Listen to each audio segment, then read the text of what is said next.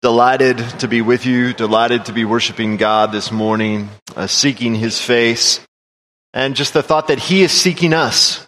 He desires that we find grace and healing and hope this morning. His intention is to make His heart known to us. So to be seeking Christ together, what an amazing thing.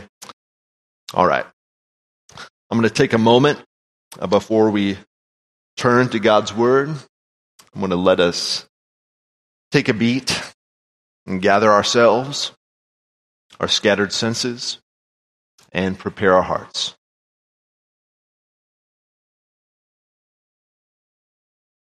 Gracious Heavenly Father, we recognize that you are there and that you want to speak to us this morning. And so we want to clear away the debris,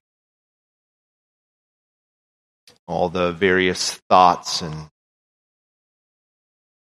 confusions and worries and planning that we're doing so that we can take a time to focus on what you might have to say to us this morning. Your word is good. It is beautiful. It's more valuable than gold. And so to receive it as the treasure that it is.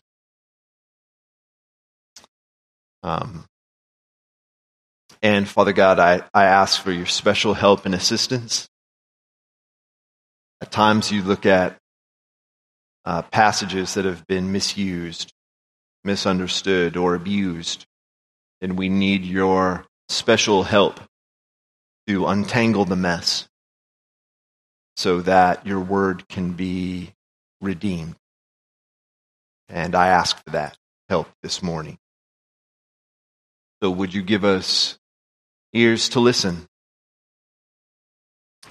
Speak, Lord. Your servants now are listening.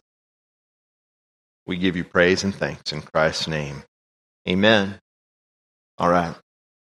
Find ourselves continuing in a series that we've been in for a while now in the book of Colossians. And we're in a section of Colossians where Paul has been bringing all of what he's told us about the supremacy of Jesus and the gospel to bear on our relationships and our most important relationship. And we find ourselves hearing his instructions to those who are married in the Christian community today. So we're in Colossians chapter 3, just two short verses for us this morning, verses 18 and 19. This is God's word. Wives, submit to your husbands as is fitting in the Lord. Husbands, love your wives and do not be harsh with them. This is the word of the Lord. Thanks be to God. Paul has been taking all of our seasons of life and our most precious relationships, and he's been asking us to imagine what they would be like if Jesus was Lord, if Jesus was at the center of it all. We talked about this passage a couple of weeks ago and said the lordship of Jesus is really its central point. 6 times in 6 verses, the word Lord is used. Christ is trying to put himself at the very heart of our relationship. Christ at the center of the single experience. We talked about that last week. Christ at the center of marriage. Christ at the center of parenting. Christ, the center of our homes. And we've been saying that we're in a unique season where we're asking people, wherever they are, to assess their season of life, to assess their marriage, their relationships with their kid, their relationship with their church, their relationship with the Lord, and to ask for prayer from the church about how the next steps that they can move forward, what they need help with. And we've received some of your prayer requests. I have asked every one of you to submit one. Many of you have yet to do it. You totally have my permission to get on your phones right now and just submit that thing. It won't bother me at all. As we turn to marriage, I want to acknowledge that, like last week, and singleness is this broad category. So is marriage. You have all kinds of people, when they hear they're going to hear a sermon about marriage. People who was like, I wish I wouldn't have come today. And folks like, I'm glad I came today. You have people who are married, divorced, widowed, remarried, those who desire marriage. Just recognizing that we're all in this room and that God holds us. I also want to acknowledge that for some of us in this room, especially women, who may have been abused or taken advantage of by bad teachings of this text, from male authority figures inside or outside of the church, who have harmed you or have made you feel diminished or less than or belittled. I just want to say that I'm sorry and that is wrong and dark and demonic. And I want to say that this church is a place where I hope you can grow and be healed and made whole and flourish and step into the fullness of who you are as we figure out this Christian life together.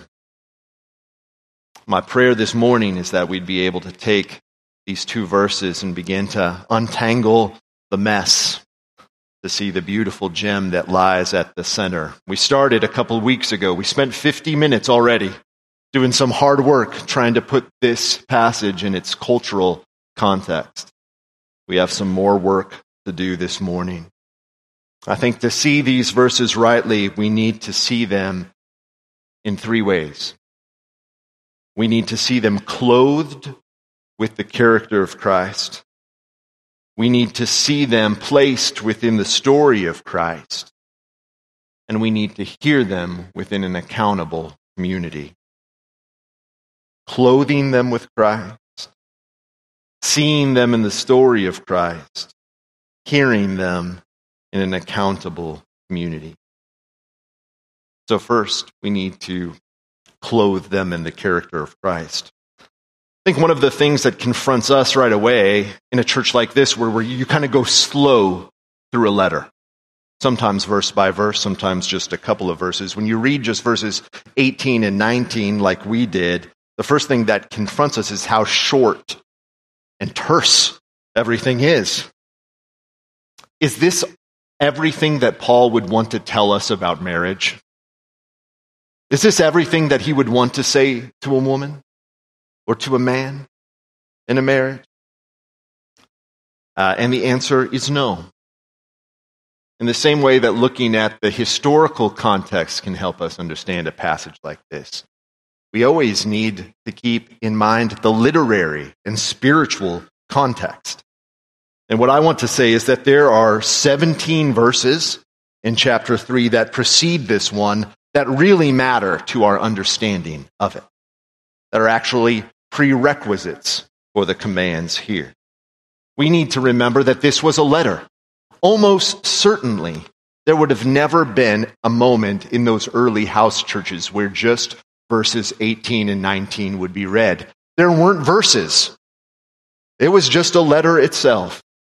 And so these commands would have been heard within the context of all the 17 commands, words, verses that preceded it. And so another way to think about this point is that married love depends upon neighbor love. If you're supposed to love your neighbor in a certain way, how much more your spouse? If you're supposed to love your enemy in a certain way, how much more are you supposed to love your spouse when they are your enemy? So let's just go back to the beginning of the chapter to get some helpful context.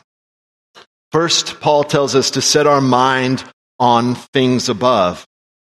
He's telling us to upload everything that we know about the gospel, about who we are in Christ and the hope we have in him. And then he tells us, in light of that, we need to tear certain things down. And he says, you need to put to death, therefore, what is earthly in you: sexual immorality, impurity, passion, evil desire, and covetousness, which is idolatry. Put to death sexual immorality. The Romans lived in a world of profound sexual promiscuity and misuse, particularly in the Roman home. While women were expected to be chaste, the men were expected to have sex not only with their wives, but with mistresses, with their servants. Sexual misuse and abuse were rampant problems in the Roman home. So this is the context in which Paul is saying, put to death, therefore, sexual immorality, evil desires, this abuse and idolatry. And so before we even get to verse 18, Paul is saying sexual sin, sexual misuse, sexual abuse, forcing someone, demanding sex, sexual addictions. These things have no place in the human heart. They have no place in the Christian home. He goes on. He says, you need to tear that down. And then he says, you need to put off anger, wrath, malice, slander, obscene talk from your mouth. Don't lie to one another. So here he's talking about speech, how we can use speech to abuse and belittle and manipulate one another through lies. Just tearing one another down with our words, name calling, just lying and manipulation. All of these misuses of our words, he says, this is right out. Tear it down. These practices have no place in those who are being renewed in the image of their Creator, he says. They certainly have no place in the Christian marriage or the Christian home. Then he says, tear down cultural barriers that separate people and create prejudice. He says, here there is no Greek or Jew, circumcised or uncircumcised, barbarian, Scythian, slave, free, but Christ is all and in all. He's saying tear down those biases in your culture, whether they be economic, associated with gender, ethnicity, whatever it may be, whatever garbage there is in your culture that may make you feel superior to another human being, you need to take all of that out and replace it with what is true. Christ is all and in all. So before he talks about marriage, he talks about tearing all of these things down. And then he talks about building certain things up, putting certain things on. He talks about the character of Christ himself. Colossians 3:12 through 14. Put on then, as God's chosen ones, holy and beloved, compassionate hearts, kindness, humility, meekness, and patience, bearing with one another. And if one has a complaint against the other, forgiving each other, as the Lord has forgiven you, so you must also forgive. And above all these things, put on love, which binds everything or everyone together in perfect harmony. That passage, more than any other passage, has been the one that I have read at weddings and that couples have chosen to be read at their wedding. And I think that's right. Paul can't imagine a marriage in which compassion isn't present, where kindness and patience and bearing with one another's faults isn't what you're aiming at. If these are the clothes that we're supposed to don with our neighbor, how much more so our spouse? He talks about the peace of Christ umpiring in our hearts. That when it comes to disruptions in relationships, we're to let the Prince of Peace be our guide as we reconcile. He says, let the message of Christ dwell among you richly, replacing those harsh words of manipulation and pain with lovely words, sprinkled with the truth of the gospel, with Christ himself, filling the Christian home with hymns and songs and spiritual songs. And then he ends the whole thing by saying, and whatever you do, in word or deed, do everything in the name of the Lord Jesus, giving thanks to God the Father through him. And then he says, wives, submit to your husband. That is fitting in the Lord. Husband, love your wife and do not be harsh with them. It's just different when you hear it with what precedes it. Paul didn't have a lot to say because he'd said so much already. And he imagines a Christian home in which sex is never misused. Words of anger and manipulation are kept in check. Cultural baggage about gender is discarded. The humility of Christ is experienced. Forgiveness is freely offered. Resentments aren't being allowed the chance to grow. And where everything is done to the glory of God in thanksgiving. Any understanding of verses 18 and 19 that contradicts anything before is right out. Wrong-headed. Married love depends upon neighbor love. When people come into my office, which happens a lot with problems in their marriage, it rarely, if ever, has to do with their interpretation of verses 18 and 19. It almost always has to do with what they're missing in the first 17 verses before that. And so for married couples in our midst, I think the first question is there something here that needs to be torn down that you haven't taken down yet? Sexual misuse? Angry words? Cultural baggage and bias? Is there something you need to work on putting on? The character of Christ. Good words. Free forgiveness. Conversations between husbands and wives about, do we need to tear any of this stuff down? What do we need to build up? You first have to see the verses clothed in the character of Christ. The next thing you have to do is you need to see them within the story of Christ. And what do I mean by that? Well, I think what's implicit in Colossians is made explicit in Ephesians chapter 5. And I think most of you will know that those two letters were written around the same time and they're very, very similar.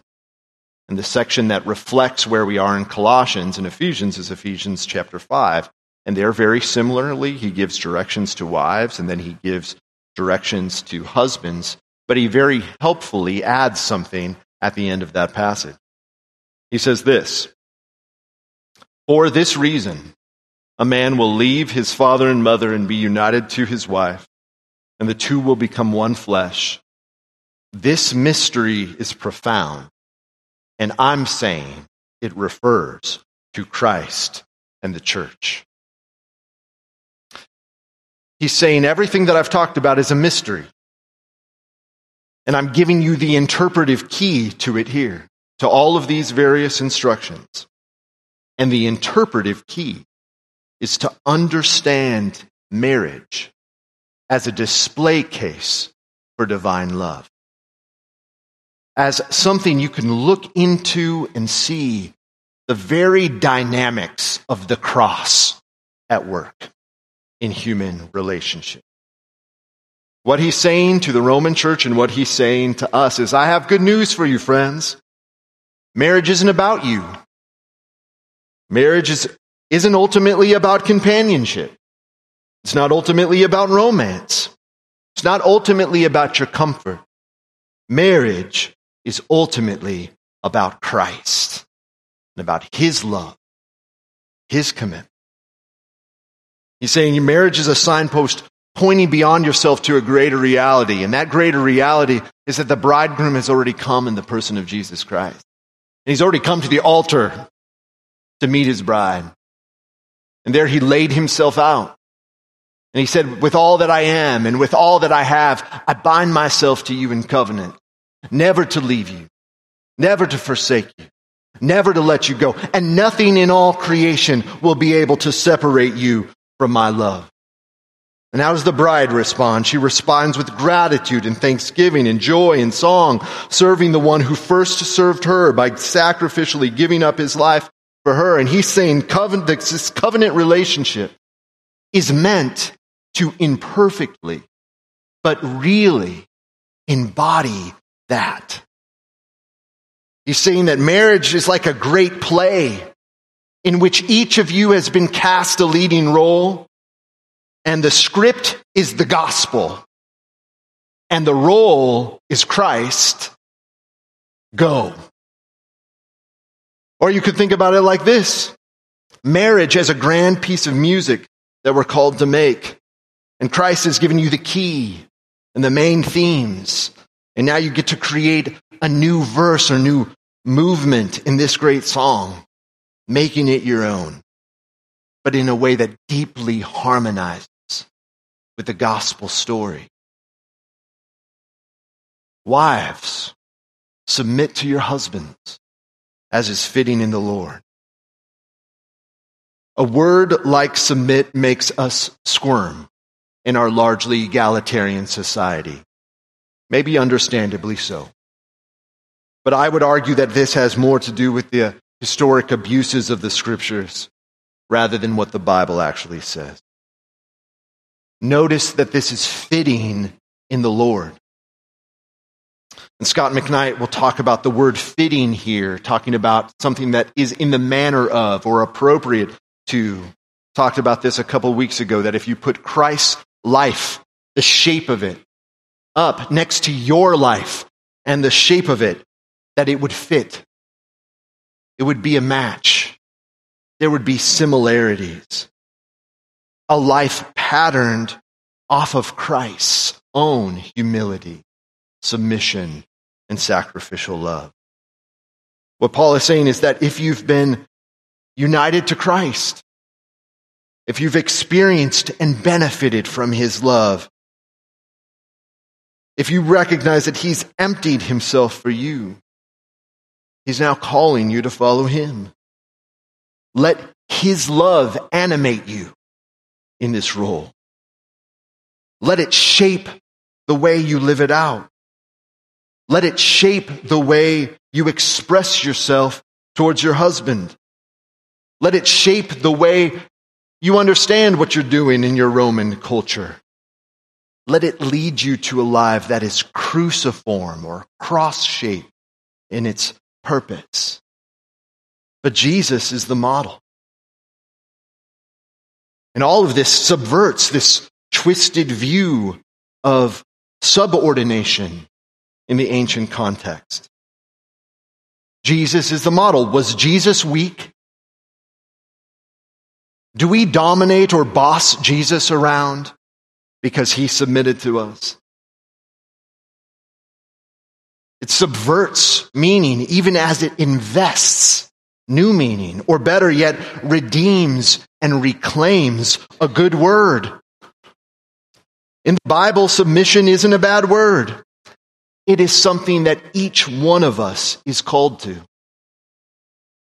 In Ephesians chapter 5, right before the household codes, it says, submitting to one another out of reverence for Christ.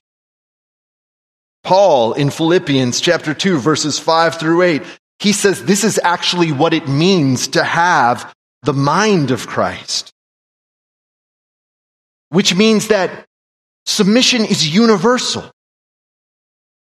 It's a universal call. And if it's universal, that means there's no one-size-fits-all model. It's going to look different for everybody. In fact, it's going to look as diverse and as beautiful and as different as the many diverse, beautiful, and different marriages represented in our community and within Christ's church. I just want to speak for a moment about my wife. Because my wife, in some ways, I think she breaks the stereotype and the mold. And she is so faithful to this text. My wife is the president of a well-respected nonprofit with a global footprint. And she has that position because she is an intellectual and moral powerhouse. I have never made more money than my wife, and I likely never will. She is smarter than me, and she is better with power tools. I have never beat her in a distance foot race. And yet, she goes so low to serve me and our family. She makes me feel strong, handsome, and wise. And I long to be those things more and more for her as a result.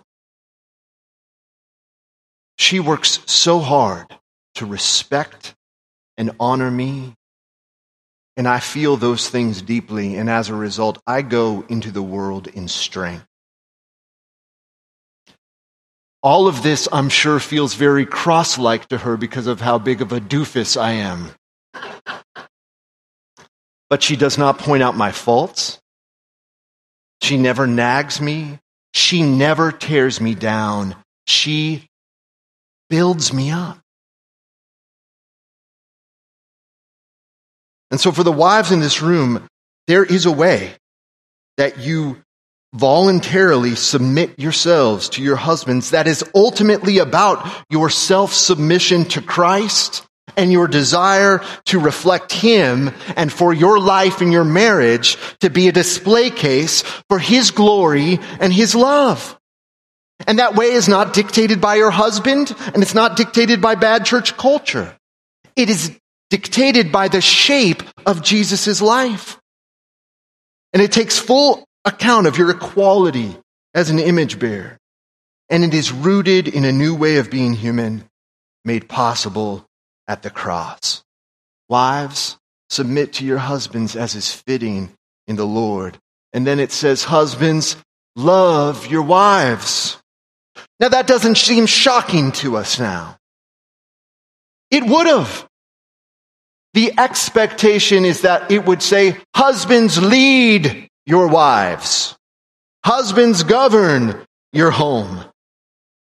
Love was not expected. Love wasn't what marriage was about. Marriage in the Roman world was about expediency. It was about honor. It was about having children that could carry on your name. A person could get married and divorced many times. It was as easy as saying so, at least for men, who actually there was advantages socially for doing that.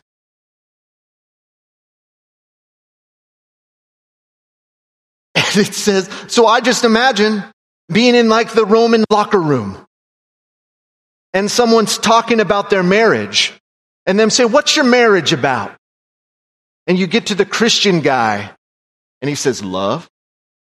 I promise you that is not what anyone else said in that whole locker room. And maybe you're in locker rooms now and people talk about their marriages, and you get to the Christian guy, and he's supposed to say, love. And not love like on a Hallmark card. This is agape. That's the word. It is the love that is shaped off of Jesus' love for the church. And so the whole idea in Husbands, Love Your Wife is a man should give up his own rights and his own life as a husband and father, laying down his own interest to pursue the best interest of his woman, of his children, lifting them up, laying down his life for them in a life that is cruciform or Christ-shaped, a life of daily dying, actually decentering yourself and your own needs so that others can feel protected, served, cared for, loved. A radical call in the Roman world, in the Roman locker room. A radical call today at the YMCA or wherever you work out. An imitation of Christ who gave up his privilege and made himself nothing to come here and serve us. What's Paul doing? He's refusing to allow marriages within the church to look like Rome. They don't look like Rome. They don't look like 1950s America. They don't look like 2023 America. They don't look like Hispanic culture. They don't look like Indian culture. They don't look like any earthly culture. They're supposed to take on the culture of heaven and the ethic of Christ, and to be portraits of the gospel. Husbands no longer have wives as a means of power to continue their lineage. Instead, they love as Christ loved. And the wife lives in submission as a spiritual act of worship to God, to image the coming kingdom, and to display this reality for the husband as he lives in submission to Jesus as well. A wife actually leads her husband by imaging submission so that he learns to follow Christ more fully. A husband actually leads his wife by loving her, consistently pointing to the love of Christ so that she can follow him without hindrance. And the outside world, when it's working good, gets a gander and a peek at an imperfect but embodied vision of divine love. This mystery is profound. I'm saying it refers to Christ and the church. So you preach this text and you say all this stuff. You can spend 50 minutes one day and you can spend 20 minutes today, and still what is in people's mind is, yeah, but who's the boss?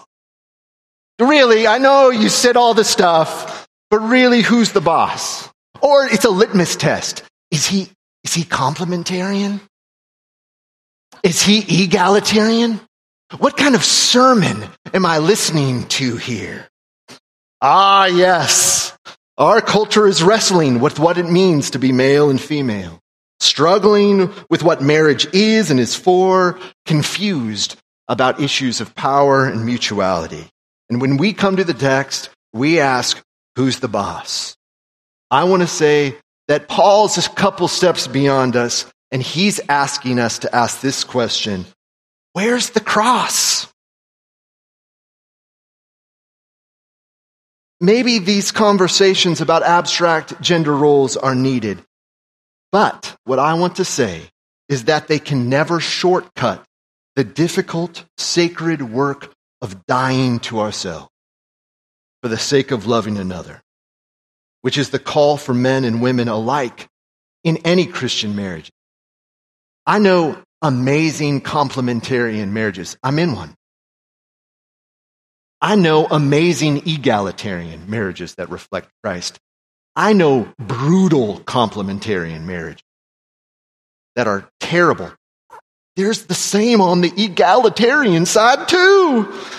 Here's the thing. The watching world doesn't need Christians squabbling with one another about abstract gender roles. What people will find compelling about Christian marriage in the church is when they see husbands and wives submitting to one another in every way that they can, struggling in dark places of pain in their marriage to speak truthfully about their own sin and need, struggling through hard times together, egalitarian or complementarian. as terms or as rallying cries only help to the extent in which they serve the cross. And so you clothe these things with the character of Christ. You see them within the story of Christ. And finally, you hear them in an accountable community. It's just that there's one line we haven't talked about in the passage yet. And do not be harsh.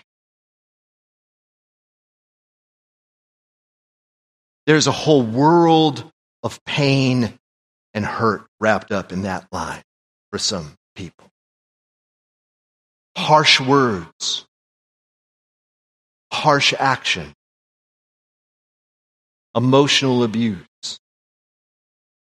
physical abuse. And if statistics are true, that is happening in this room and in the church. And notice that the harshness isn't just with her. It's with the children. It goes on to say, fathers, do not provoke your children. There's something about men getting harsh in the home. Anger.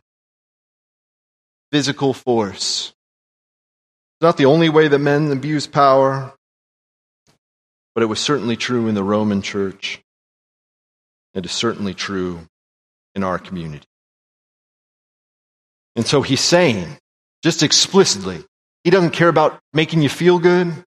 He doesn't care about being sentimental. He just says, do not be harsh. And he's saying something to women. He's saying, wives will not submit to domineering monsters, but to men who humble themselves, who do not use their power for their own advantage, but those who empty themselves for the sake of self-sacrificial love. Wherever you find men being harsh with women, you are not seeing the kingdom of God. You're seeing evil done against it. And then he says to husbands, this is just directed to them. Stop. In the name of Jesus, you must stop. You never have permission to be harsh or abusive with your spouse. You can never fix your lips to demand submission from your bride, period. Because to do so would be to appeal to a dead and demonic system and to your own twisted view of power and leadership, which is, of course, exactly the opposite of what the Bible teaches. And what I want to say is that this was a letter written to a community of people where men, women, and children were all hearing it together. And so women and children and everyone else in the community now heard the command of Paul, do not be harsh. And now the men in the room are like, is it okay to read this out loud? This seems dangerous. I'm a little exposed. Now there's accountability for my actions if I was harsh. It's kind of like the therapist or the doctor. You're in there with your child and they ask right in front of you, is everything okay at home? Are you feeling safe at home? And if the child doesn't answer, you may say, well, I'll ask your parents to step out. And at that point, you're like, oh, I don't, what? But to have these words spoken in our community, the children are defended. My wife is defended. I'm not just accountable to them or to God, though I'm accountable to you in my community. And how I relate to them is on display to you. And how you relate is on display to me. And together we receive it. And we're grateful for the accountability it provides. To understand the text, you need to see it clothed in Christ. You need to fit it within the story of Jesus. You need to hear it within an accountable community. And then you begin to untangle the mess. And you can see something of the gem and the beauty of what's there. Let me close by saying this. Marriage can be hard. No one has hurt me more in life than my wife. No one has hurt her more deeply than me. Nothing has exposed my need of Christ more than my marriage. I have discovered how difficult I am to live with. I have discovered how difficult she can be to live with.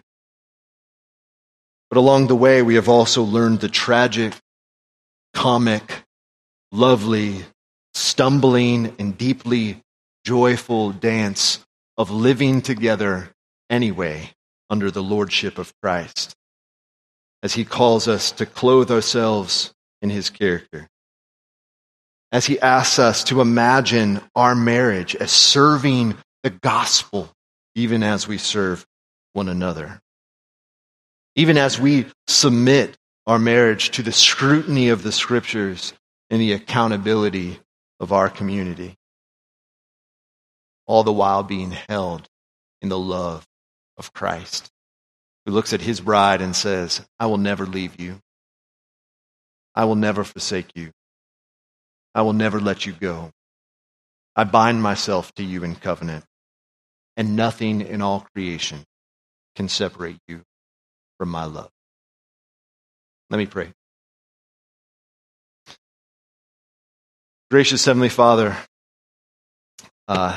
thank you for your goodness and your grace.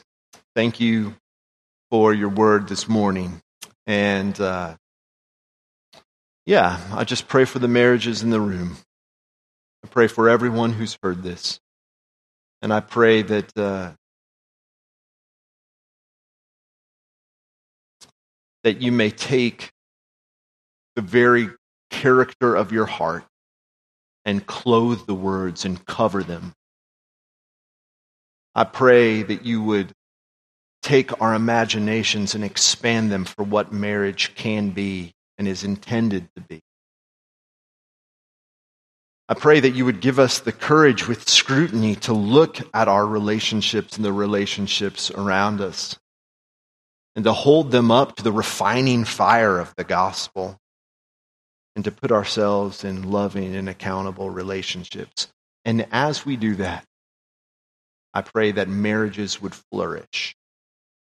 So I pray for conversation throughout our community, men looking at women and saying, how am I doing? What do I need to tear down? How can I build you up?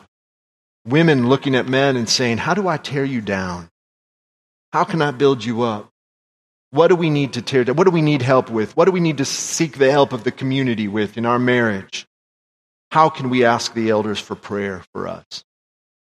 And I pray that as we pray and as we seek, that you would bless.